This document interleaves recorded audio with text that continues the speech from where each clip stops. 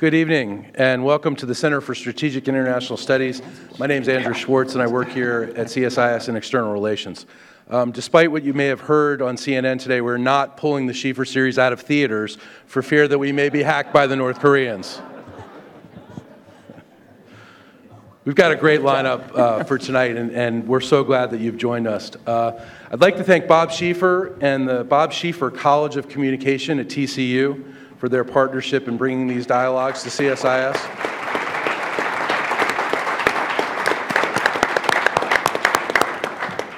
None of this would be possible without the generosity and support of the Stavros Niarchos Foundation. We're so appreciative of what they do for all of us here at CSIS. There are a number of remarkable public servants attending this evening, and I'd like to recognize just a few of them. Ambassador Carla Hills, our trustee, is here. We also have Admiral Tim Keating is here somewhere, and Ambassador Tom Schieffer is also here. But at this time, I'd also like to recognize two young men who are visiting CSIS for the first time. They're true American heroes, and they've served in the United States Army in Afghanistan and Iraq in Special Forces units. Their names are Isaac Egan and Chris Clary. Gentlemen, would you please stand so we can honor all you with the same service that you've honored us with?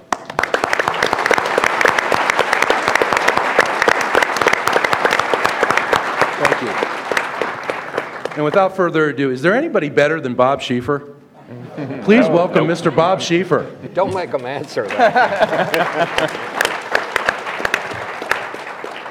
Well, thank you all very much for coming. This is going to be a good one tonight, and we got a great panel here.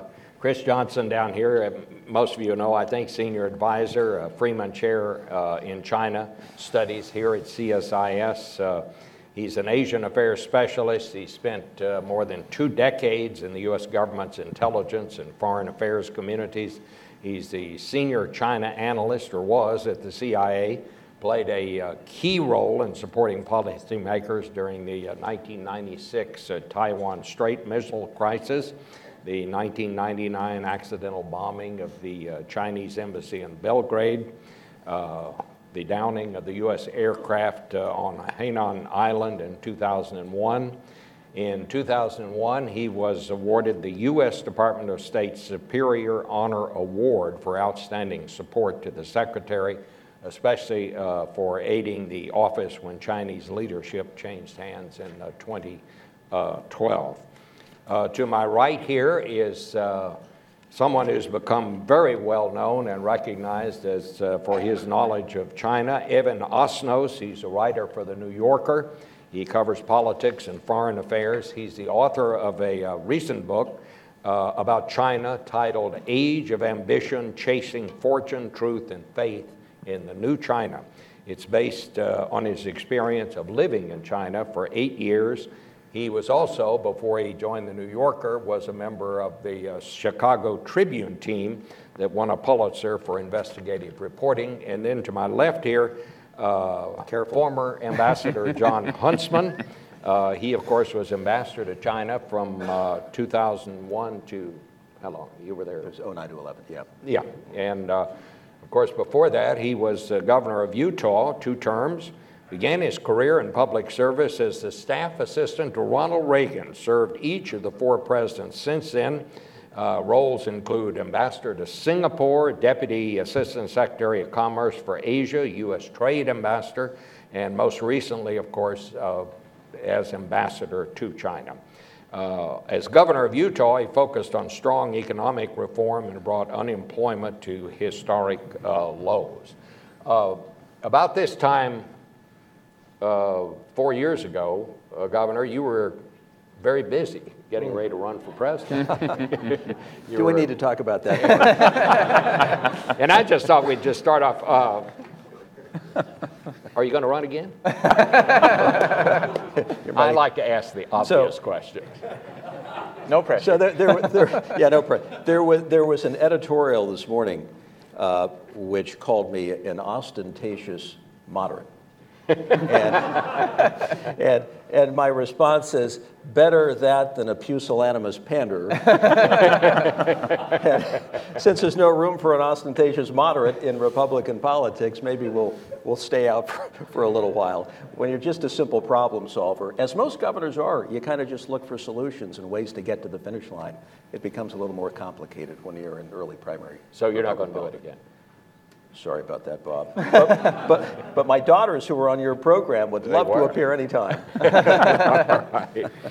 Well, we have, I think, the overriding issue for policymakers over the next decade, and that is managing the China relationship. When I was getting ready and trying to learn something about everything before the last presidential debate, I went and talked to Graham Allison up at Harvard, and he pointed out to me that in the long history of the world, and this goes back to Sparta and Athens, there have been 15 times when a rising power rose up to challenge whoever happened to be the lone superpower at the time. In 11 of those 15 cases, the result was war. So the big question for China and the United States is, can the policymakers on both sides find a way to defy the odds? So I want to just start with the three of you. And Chris, why don't we just start there? I want to ask all the three of you, how would you define relations between the United States and China right now? And what do you see as the main challenges for both countries? Absolutely, and thank you, Bob, for being with us tonight, and everyone for coming out. I'd characterize the relationship as definitely on an upward trend following the positive summit meeting between Presidents Xi and Obama on the margins of the APEC summit in Beijing. We had a pretty bumpy first half of 2014, in my assessment, and I think both sides recognized that and really wanted to use the summit opportunity to get things sort of back on the rails, and I think we see that with some of the very significant agreements that that came out of the summit, the climate change agreement, these military confidence building measures, and in the very real world of economic interaction between the two sides, just something simple like this visa extension for Chinese business people coming to the United States really does make a big difference in terms of how we're viewed and so on. I think the challenge is this very notion, as you described, of how do you escape the so-called Thucydides trap, and the Chinese have come up with an answer, which is this new style of, I say great power, they officially translated it major country relations. So far neither side has really figured out how to define that. The U.S. has, for obvious reasons, been somewhat reluctant to embrace it. And the challenge, I think, in the nearest term is, generally speaking, I think even despite the positive summit, there is an assessment in Beijing that President Obama is severely weakened domestically after the midterm results and so on. And so what do they do with him for the remaining 2 years of his term? How do they interact? And my sense is that there's kind of two schools of thought in Beijing about how to do that. And this is, I think, a very high-level debate. One side would argue that 2016 is very uncertain territory, but there's a general inkling that whatever comes out of it is likely to have a harder policy toward China.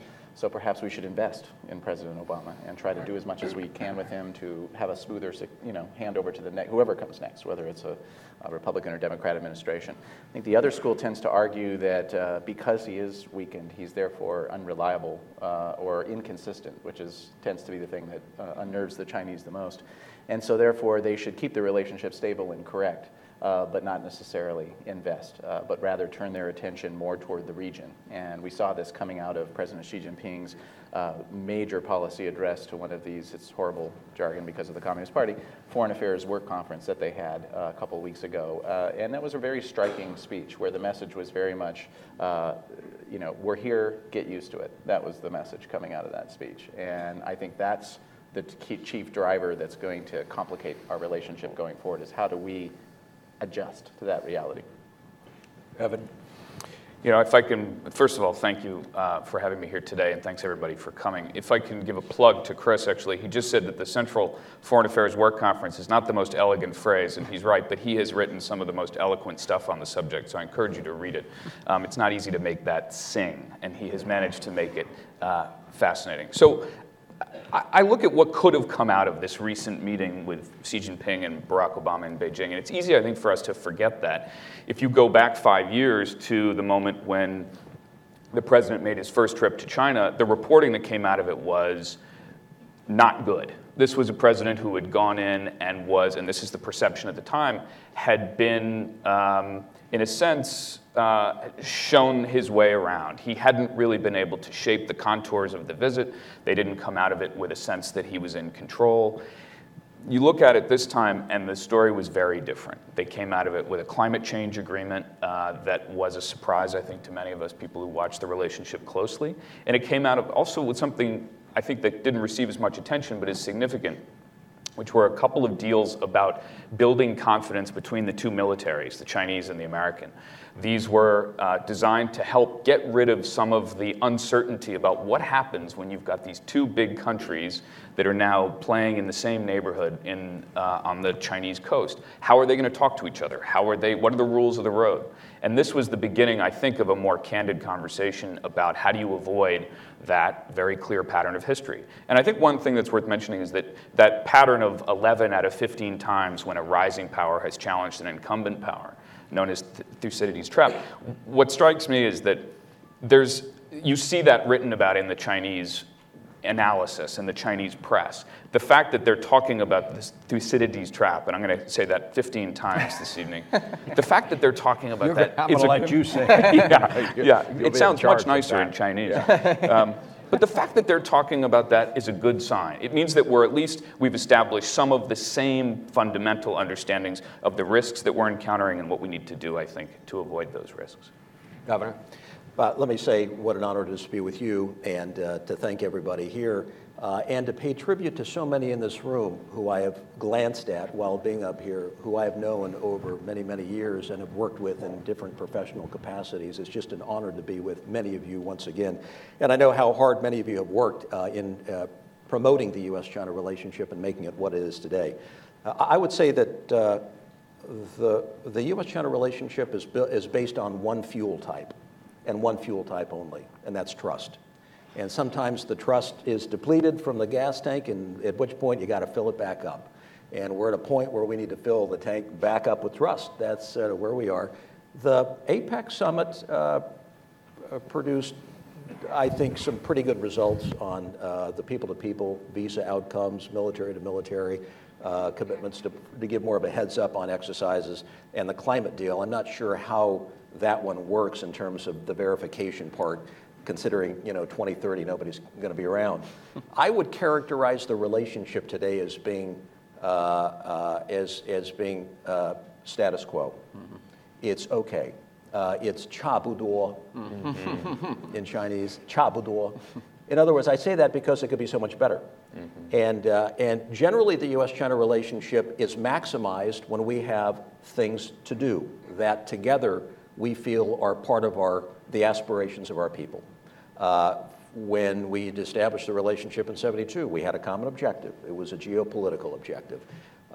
We then saw the accession to the World Trade Organization after that, which I was involved with Bob Zoellick personally, as were some of you in this room. That was another thing that kept us at the negotiating table. Both sides wanted the outcome. It was aspirational, and it therefore kept us honest.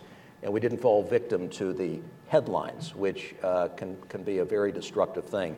And I would say we're doing okay today. We're managing the downside risk, which is no easy feat, but we're missing the upside potential, which is vast between our two countries. And that's the only thing I would say. What should we be doing in that regard? Well, I think we're missing the economic piece. Nothing came out of the last round of discussions that really spoke to the economics of the relationship, which is the glue that really holds us together, particularly through the times that are difficult, the choppy waters, which we inevitably have. And there's a whole lot more we could be doing there, whether it's the integration of TPP and the RCEP models. I don't think anybody knows how to make sense of that. But it could be turned into a huge opportunity as far as I'm concerned. A bilateral investment treaty, which could be a pathway in terms of representing early steps in getting us there. So I would just say we're doing fine. We're protecting the downside, which is an important thing to do, but I think we're neglecting the upside. this may have nothing to do with U.S.-China relations, but the reason I ask questions is because I don't know the answer. What will China take away from the president's announcement yesterday Cuba. that we're going to establish relations with Cuba? Because their argument at the White House was that our relationship with China, our relationship with Vietnam, informed the decision to do this, and they pointed out why it was a good thing. How will that be interpreted in China, do you think, Chris?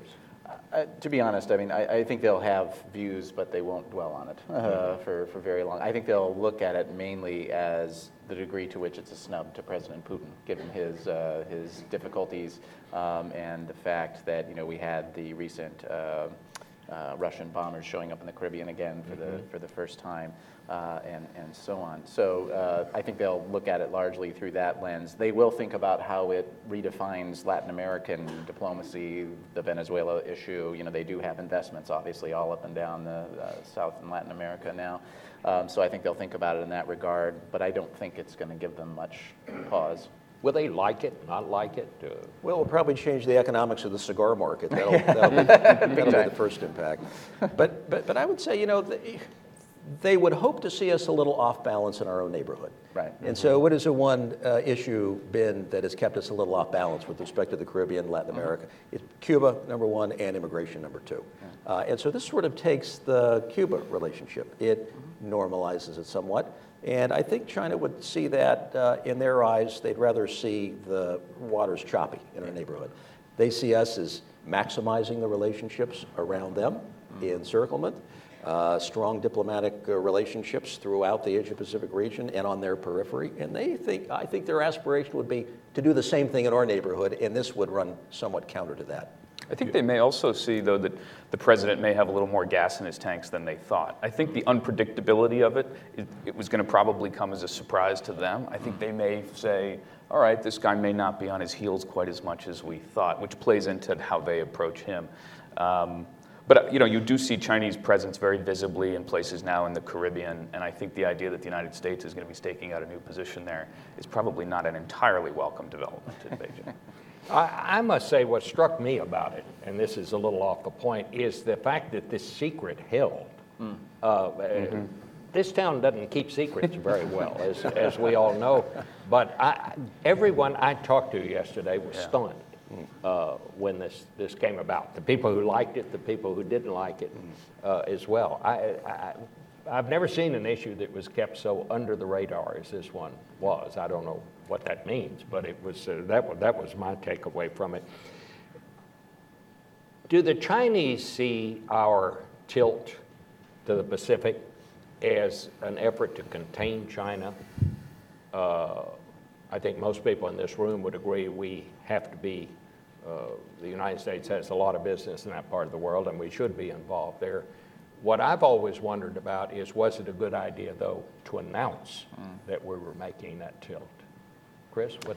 As to whether or not it was a good idea, I mean, my sense is yes, it was reassuring, certainly to our partners. I think that the challenge all along with the rebalance or pivot, whatever you want to call it, has been the rhetoric has been very different than the follow-through so far. And yes, we have stationed some Marines in Darwin, and there is a move to this split with the Navy, 60% in the Pacific, 40% elsewhere. But those numbers already basically exist. It's not going to change significantly.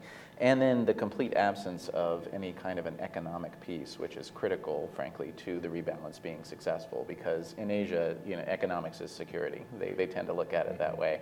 And so if we're only pursuing the sort of security side, it makes it easy for the Chinese to be able to say, hey, we're about trade and growth. And getting along. These guys are about creating difficulty. I do think that they see the rebalance as a challenge. I think when President Xi Jinping first came into office, there was some dialogue among his advisors and so on, I think, as to whether or not this would change what they call their so-called period of strategic opportunity, which is this notion that they have a benign external security environment. There was some questioning as to how the rebalance might change that, but I think having had a couple of years now to observe how the rebalance has been rolled out, they've calmed down quite a bit about it. How do they react to the Trans-Pacific Partnership? Does that fit in with the way they see things? Or? I suspect it's seen as an extension of fairly aggressive U.S. policies in their view of it to contain them somewhat. But I suspect they'll also see it as opportunistic over time. And so they have a lookalike, the RCEP agreement, which basically is ASEAN +3 +6. And so there you've got countries in both groups, including Japan, Australia, Malaysia. Their RCEP agreement is based on lower standards, so they're not reaching as high as we are on intellectual property rights, on labor, on a few other things. So at some point, they will have to go from, why is the United States always trying to do things in our neighborhood without including us, to why don't we work collaboratively in figuring out what the transition vehicle is going to look like to integrate these two agreements. And that ultimately is going to have to be done. But listen, China has benefited from our presence for a very long time in the Asia-Pacific region. They have benefited from the tranquility and calm that has largely existed since in the post-war period. Now with the rise of China, I think they're looking at the U.S. presence as being a little more problematic. We have strong friends and alliances in the region. They'd like to have their own sphere of influence. They'd like to do exactly what we're able to do, which is to project power and to secure and protect their lines of transportation and their supply of raw material. And that's going to bring us head-to-head in some areas. And it means while our pivot, so-called, to Asia, which is inevitable, and a little late, but it's inevitable because we'll follow trade flows and the flow of people. At some point, we're going to have to deal again with reconciling some of our differences in the region. And they'll be over islands and they'll be over geopolitical issues. Yeah, I mean, I think Ambassador Huntsman's hit on the key sort of underlying issue that a lot of us think about when we're talking about some of the pieces on the board at the moment. The board itself is the fact that we don't yet have an understanding, a mutual understanding about how the United States and China are going to orient towards each other when it comes to the Pacific, the Western Pacific and Asia. You know, our president has said that the United States is a Pacific nation and will be through the end of the century. Xi Jinping fundamentally believes that China will inevitably return to a position of dominance in East Asia. It's a historical fact. And the question is when and how. And we aren't really having an overt conversation about that. We talk about a lot of the smaller details, but I think that part remains really unsettled. And for me, at least, that's the one that is the greatest source of concern, whether or not we do see the future the same way. Do we? No, I don't think we do necessarily. I mean, I think the key point is this notion that Governor Huntsman just was referring to, which is they want to be able to operate with impunity in this, out to the so-called second island chain, out to Guam. That's the plan. And they want the rest of us to accept it. And we see them through their actions preparing the ground for this. And as we've all been saying, that's going to cause us to bump up against each other every once in a while. I think what's interesting about the rhetoric that's come out in recent weeks in these speeches and so on is this notion of greater activism. You know, for many, many years, Chinese foreign policy was guided by Deng Xiaoping's dictum that we keep a low profile, don't stick our head up, and so on. Xi Jinping has very clearly in this speech announced that that period is over and that they're moving to something different. I think what's important, though, is, especially in this town, for us not to take the term activism and immediately say bad. Mm-hmm. You know, I try to think about it in a value-neutral term. We're going to have to just watch and see what they do. But it will be more active, and we have to figure out how we're going to respond to that. And we need to have a debate in this country about how we will respond to that, and that's not happening now. Japan is perhaps our strongest ally, I would say, certainly in that part of the world. There are obviously problems between Japan and China relating to these rocks that are out there. How does the United States navigate its way on that problem between Japan and China? Well, you have some complexity. You have some complexity, at least starting with China and Japan, that goes quite deep based on history, based on geography, based on politics, based on worldviews. You've got in one capital Xi Jinping, the son of Xi Jinping, who was a deputy prime minister under Mao. And on the other end in Tokyo, you have Shinzo Abe, the grandson of Nobusuke Kishi, who was a wartime minister and helped to administer Japan-occupied Manchuria. So already you can sense the tension that exists without even talking about anything else. And you layer over that the geographic and sovereignty disputes and the history, which of course we'll be celebrating and celebrating and celebrating and remembering and remembering and remembering. So managing that relationship, and I thought the ice-cold handshake that we saw in the media recently was a major positive step. I mean, whoever would have thought that that kind of handshake, now, if you're an advanced person in the White House and you ever had a picture like that, you'd be fired because you're supposed to, everybody's smiling and happy. But it was a major breakthrough because you know what it means in each capital. The very fact that they're standing together and shaking hands. And next thing we'll know, there will be a Diet delegation going over and meeting, with a lower level functionary and then moving up to Xi Jinping. And things will normalize on the trade side. I think we go through these very distinct cycles between Japan and China, exacerbated by transition politics, not unlike transition politics here in our own country. Xi Jinping had his transition politics in which he had to talk tough. Shinzo Abe had the same thing. And I think a lot of what we've experienced in the last couple of years is a result of that. The United States must be loyal to its allies, and we have certain commitments that we just must respect and live up to. And sometimes we don't do a very good job when it comes to alliance maintenance, something that we did in the days of General Scowcroft better than anybody. And we've got to get back to that. And that's going to create some friction from time to time. But that should be the centerpiece of our relationship in the Asia-Pacific region, building trust and confidence all the while. Well, that's a very interesting point, and it makes me wonder, do you all think that Japan and China and the policymakers there have a good understanding of our relationship with both of those countries? I mean, do the Japanese, are they confident right now that we are their ally and that treaty, that we'll honor that treaty if it should come to a showdown with China? Do the Chinese understand that? And I guess the other question I would ask is, would we? I would argue that both sides have had some doubts that then I think calmed down over time, especially with the president's visit in April, where he made, for the first time by a U.S. president, a clear declaration with regard to Article 5 applying to the Senkaku Diaoyu area.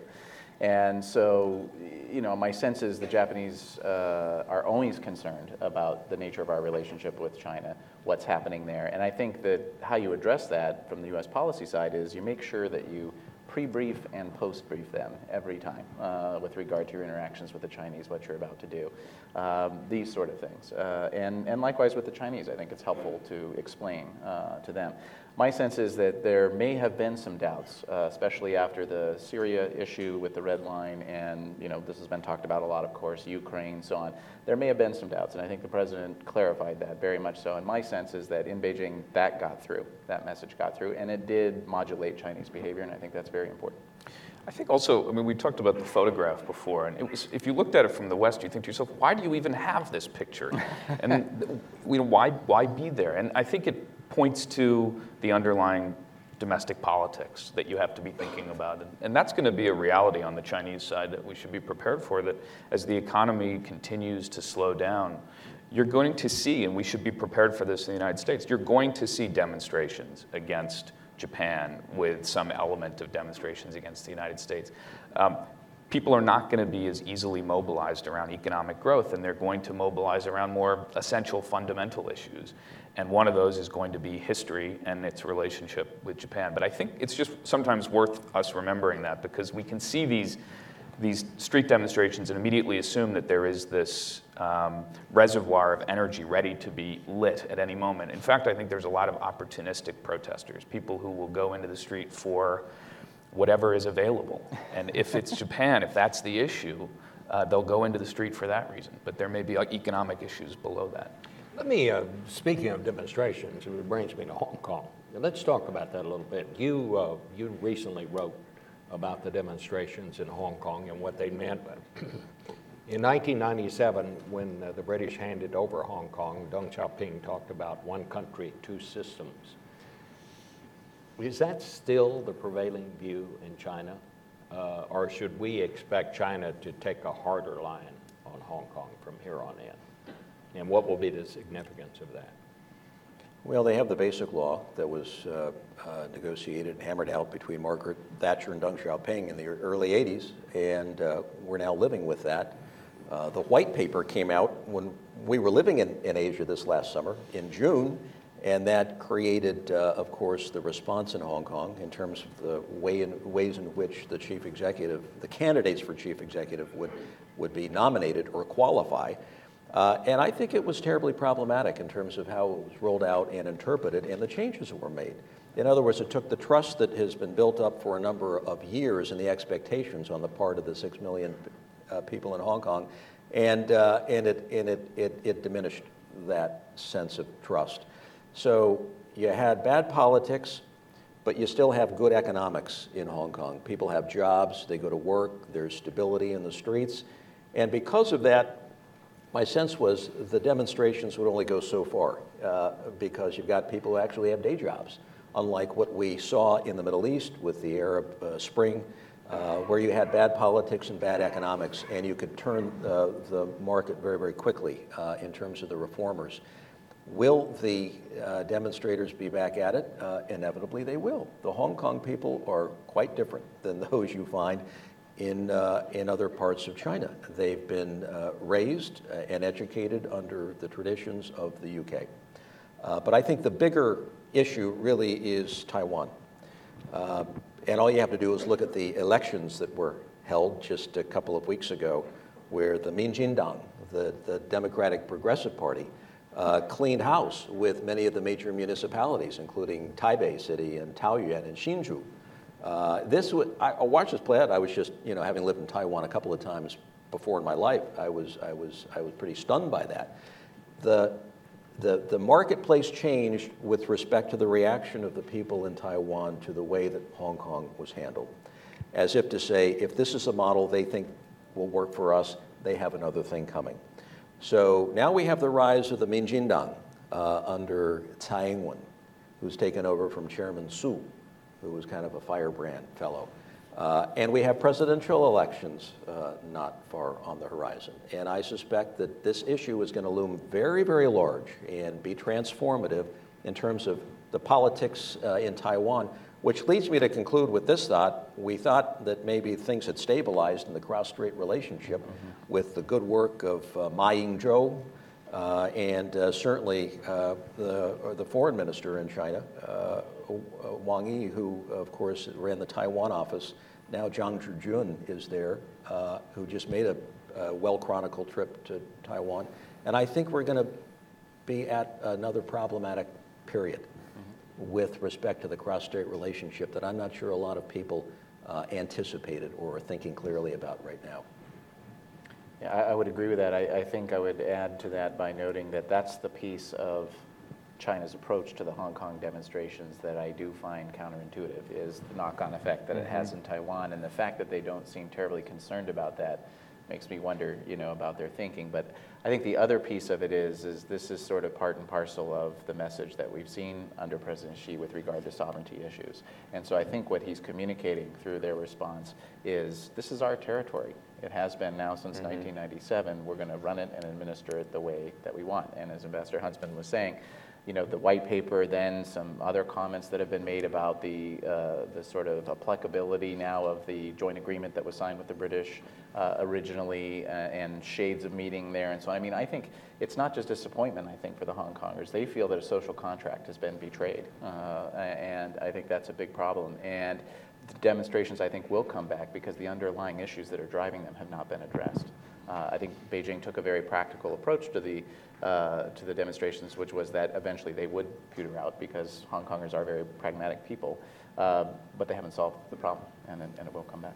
Yeah, I think there's a lot of ways to explain how the Hong Kong demonstrations happened. There was the immediate precipitating cause, which was, of course, this declaration from Beijing about how the elections in Hong Kong would unfold. The underlying issues are also economic. It has to do with the fact that people feel that they can't buy an apartment. You know, young people who go to school, they end up sleeping on their parents' couch because they can't buy into the real estate economy, and they feel that that's because the local developers are in cahoots with Beijing. This is how they would describe it. But I think the bigger issue, and this is one that remains not just unresolved, but I think is also growing, is specific to the Xi Jinping era, and that's the question of how will China, broadly defined, fundamentally orient itself towards the rest of the world?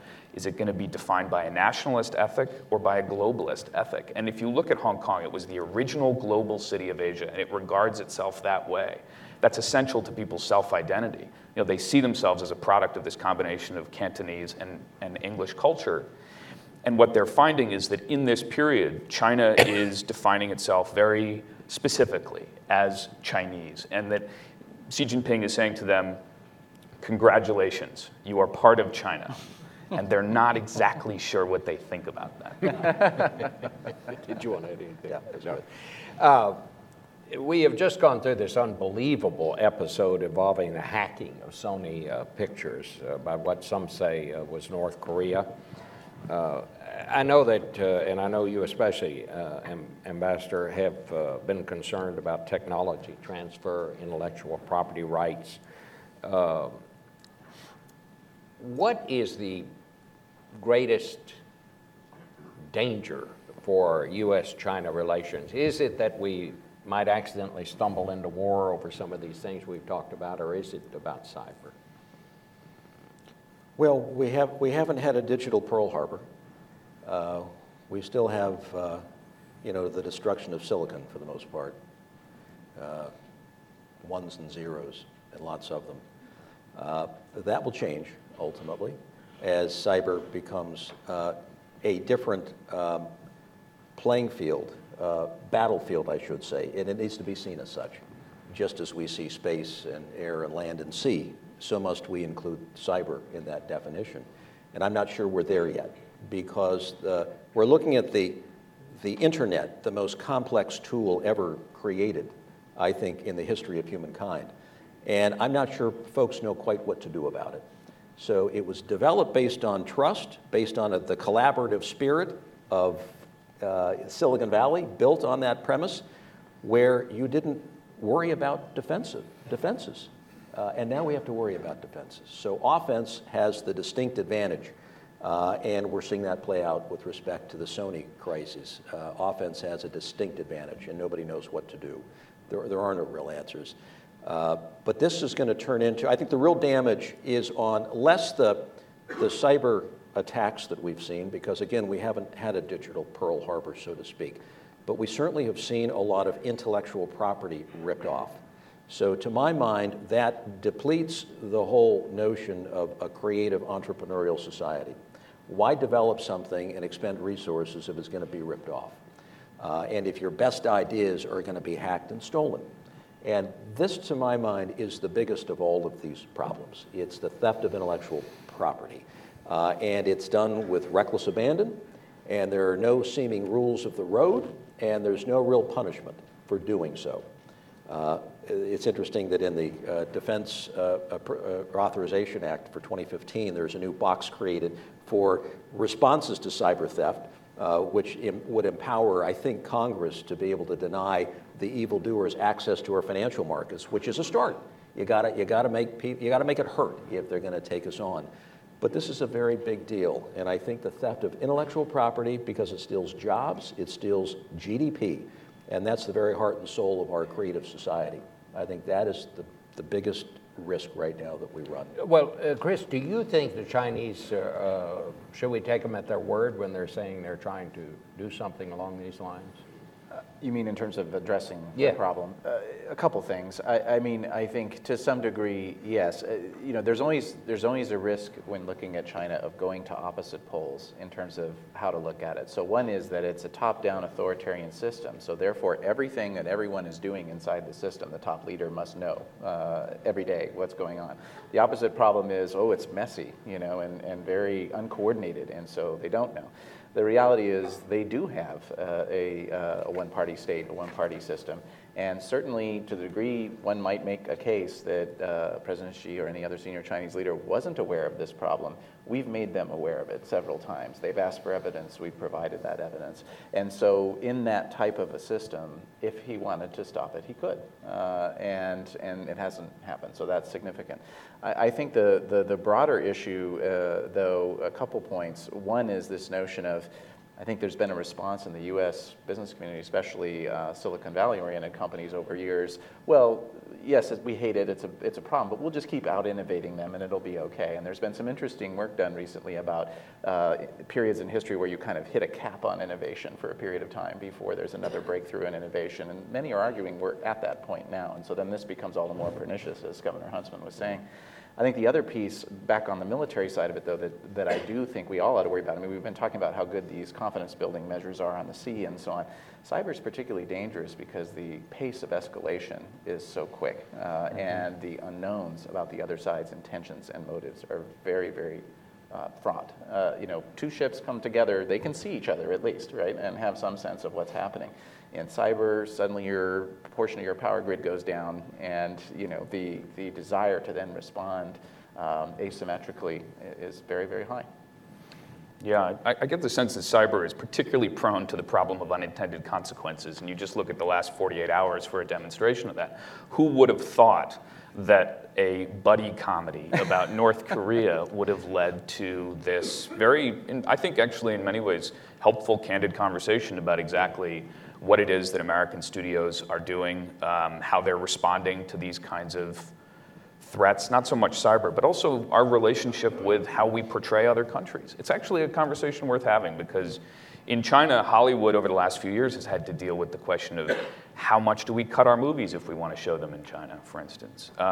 So what I mean is that in its own way, cyber can produce all kinds of confrontations that are that we have less experience handling. And I think one last piece of that is that you look at the way the American business community has gone from being tolerant a few years ago, saying, well, we'll just keep our mouths shut and see what happens, to being quite vocal. And in a way, I think that the unintended consequence of that is that it changes the complexion of Washington, because it used to be that the American business community was one of the most reliable protectors of Chinese business policy in a way, and now that's no longer the case. I think there's a lot of re-examination going on. You all are well informed. Does this appear to you to be the work of North Korea, this Sony attack? Well, I'm not that well informed. Well, the story is all over town. I mean, that it is, but the White House won't say that it is. But they say everything but. Sure looks like it to me, pretty good likelihood, Yeah. maybe with some subcontracting out to various and sundry partners. Right. But yes. Sure seems that way. I mean, So what's been if striking is the North Koreans are this good, then the Chinese, I would guess, are better. Would that be? Well, would one of that the be interesting things about Chinese cyber behavior, though, is how obvious it is, you know, and how clumsy it looks sometimes in terms of, you know, leaving big muddy footprints in the living room when they come in. And so I think that's something that's a surprise to a lot of people. I mean, with regard to North Korea, what's interesting to me as a non-specialist has been that, you know, they have this backward economy and so on, but apparently they do have some capability in this area, just like in the nuclear area. You know, when you devote resources in a singular manner, it tends to produce results. Do you, does it bother you that, you know, that the studio has canceled this? I mean, it's almost like we lost a cyber battle, maybe not a war, but I mean, what will be the impact of the reaction in this country to what has just happened? I'm just stunned that the two headlines this week are Cuba and North Korea. I'm with you. I'm in that same room you are on that. You know, let the studios make movies. They're better at making movies and responding to crises. Yeah. I wish they would have carried on. I think that would have been the better thing to do.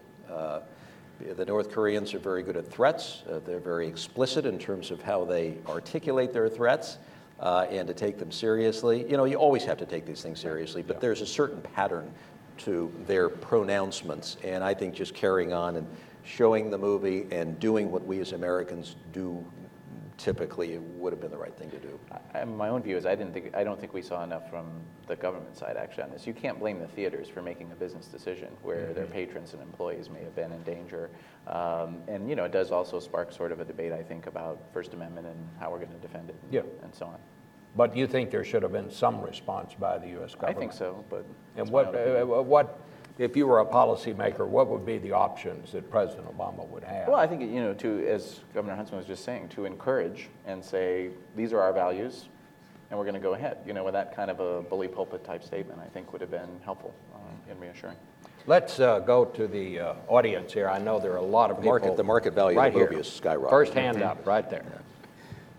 What did Governor Huntsman was about to say? What? Well, I was just going to say the market value of the movie now is skyrocketed. So somebody, and it's not a very good movie. It's a brilliant business plan. Yeah. Bill Jones from Executive Intelligence Review. One of the things on the top agenda of the Chinese government is this idea of the new Silk Road, or the one road and one belt, where they're building a infrastructure-driven policy which should benefit all their neighbors. And if you go to a lot of the countries in the neighborhood, Kazakhstan, Kyrgyzstan, they've actually done something with it.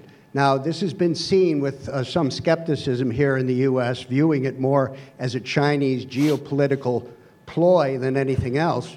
But the Chinese have been very open that this program is open for everybody's involvement. And when President Xi Jinping had his press conference with President Obama, he invited the United States to take part in this program.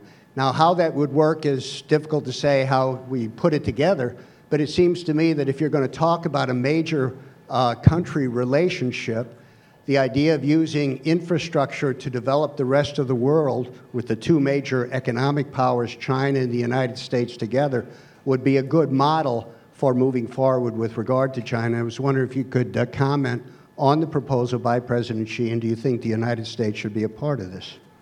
Who'd like to take that? So there are a couple of different proposals. The latest iteration, of course, around the infrastructure investment bank. I thought our response was incorrect. I think we should have engaged and helped to shape the rules of the institution, as opposed to spend time picking off South Korea, Japan, and Australia to vote against it. I think we could have been a lot more constructive, engaging, and helping to shape the outcome. Which is to say that when it comes to Central Asia, I think the collaborative efforts of the United States and China are going to be very, very important. I say that because, as Chris rightly pointed out at the beginning, China desires a benign external environment. They need a benign external environment to grow domestically. And you look west and you see nothing but trouble for the most part. You need to do something in terms of building capacity and in creating greater economic opportunity. And then you look at Afghanistan and you see the advances of the Taliban. You see Pakistan, India, NATO troops out, 2015. Who's left with the security of Afghanistan for the most part? China's going to have to step up and play a renewed role. Ultimately, the longer-term fix isn't just more and more troops, is you've got to build economic capacity. So I think a lot of this is built and targeted toward doing just that within their more immediate region. And I do think there's a role for the United States to play. And you could have a country like Kazakhstan, which I think will emerge in the region as a balancer of sorts, who could help in defining such a strategy. Being a secretariat for such a strategy. I think it's the kind of the new frontier, if you will, Central Asia. And the United States needs to step up and participate fully. The Chinese have already started that effort, and we need to decide what our strategy is going to be. Anybody else want to? Over here. Right here. Thanks. Congratulations again, Bob. You're killing them on Sundays, just destroying the competition. Could you guys look at space as one of the last... Plant. An old NBC hand. Space is one of the recent battlefield contests between the PRC and China. Also, could you look at the energy deal, the Chinese-Russian energy deal, and maybe specifically to you, Ambassador, the corruption scandals and essentially the pursuit of Beau Gilai? Is that a preview of coming attractions? Thanks. I didn't catch this. So I think it was, how do you see the anti-corruption campaign? Is it political? And then there was a mention of space, and then the Russia-China energy deal. So just with respect to the anti-corruption campaign, I think it's gone well beyond what anybody in this room would have forecast a couple of years ago in terms of the sweeping nature of the dragnets. So the economic model is out of gas. It has to shift from the investment export model to consumption. And I would say the rules of the road, sort of the way in which business is governed and adjudicated in China is now outdated. In order to get to the next level of growth, things have to happen. Who's going to govern all of that? Well, the party is experiencing some difficult times because there's a trust gap between the people and the party, because there's lack of transparency, little responsiveness, and of course a core of corruption. And I think Xi Jinping has stood up and said, there's only one course of action I can pursue, and that is to fundamentally fix and rehabilitate the party. Because if that isn't done, the party collapses based upon the internal rot, and there's no alternative governing system, in which case you have a calamity in all of East Asia. So my sense is he's going after this very methodically, and that is you have to, as he says, take on the tigers, and you have to take on the flies. The flies. And when you round up Zhou Kang, which just shocked everybody, and then you find that there will be a public trial now for Zhou Kang. When was the last time there was a public trial for a member of the Standing Committee of the Politburo in China? Now, Dick Solomon could probably tell us, because he's one of the foremost experts in this. The last time we saw a member of the Standing Committee goes back to the Gang of Four. We've seen members of the Politburo, Chen Shitong, for example, Chen Liangyu, but we haven't seen a member of the Standing Committee since 1979, 1980, the Gang of Four. So this is fairly unprecedented. I think there is a method to the madness, and that is you have to have high-profile displays in terms of what you're trying to get done for the world to see, for the people of the country to see, and ultimately you have to clear certain elements of the party out to get to the reform agenda, or that's just never going to happen. So there will be the personnel aspect, military included, Xu Caiho. You'll have the security aspect, Zhou Kang, and the political aspects as well. And there will be some big names involved. And I suspect by the time we get to the 19th Party Congress in 2017, we'll be pretty much through the anti-corruption cycle. And we'll see how Xi Jinping is in terms of his overall strength. My guess is his foundation will be pretty strong, maybe unprecedented since the days of Deng Xiaoping. And my guess is he'll then take from 2017 to 2022 up to the 20th Party Congress and really focus on the reforms that were first floated around the 18th Party Congress.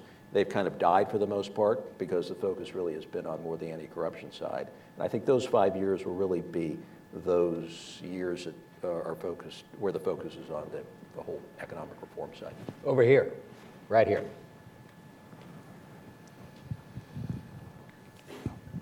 We'd like to hear questions from some of the women here today. My name is Iqlil Hakimi. I'm from Afghanistan Embassy in Washington, D.C. First of all, if I may, I want to thank these two gentlemen for the services that they have provided in Afghanistan, and on their behalf for all men and women in uniform that they served in Afghanistan. Thank you very much. My question is, as we talk about a lot of complexity between U.S. and China in the Pacific, and I'm glad that Ambassador also mentioned that there are a lot of potential between U.S. and China in Central Asia.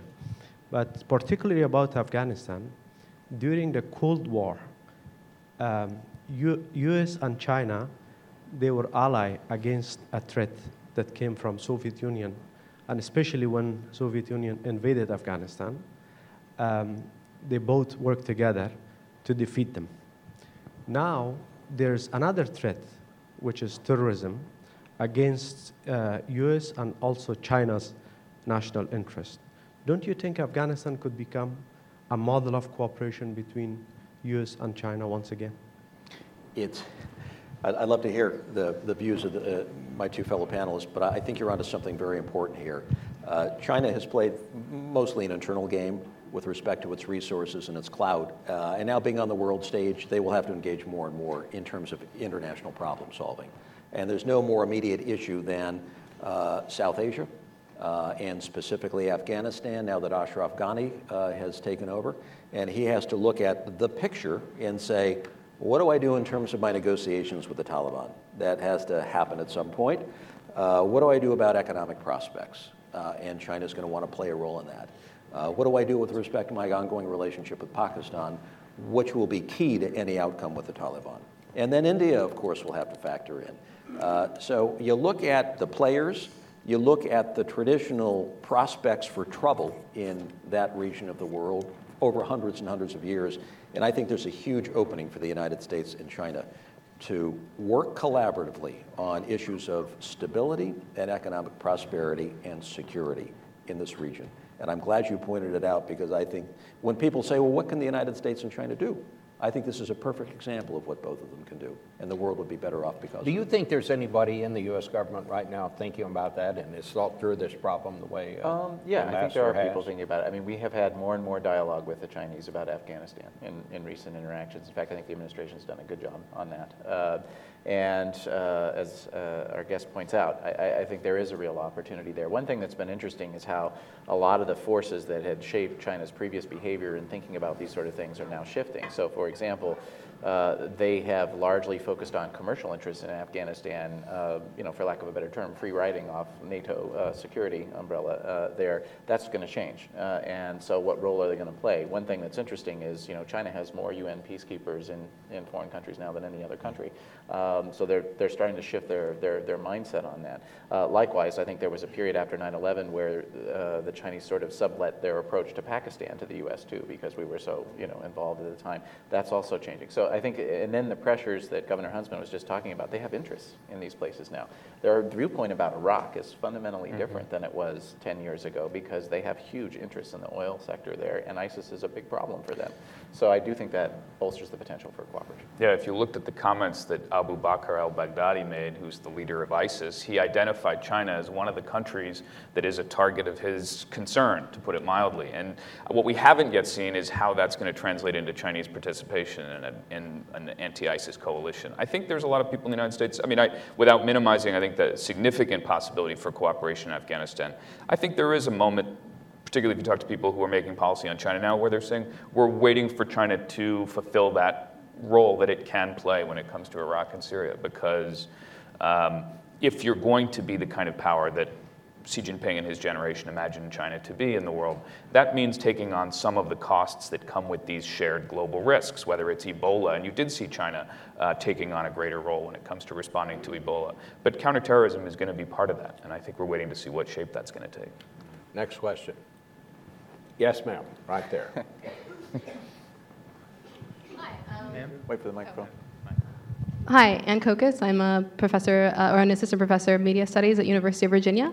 One of the things, so we talked a little bit about the climate accord today, but we haven't really talked about the impact of environmental issues like air quality and food safety on internal stability in China. And I was wondering if you might want to elaborate a little bit further on what impact you think that'll have in the long term. Yeah, I guess I could say after 8 years in Beijing that I've brought these issues home with me. Anyway.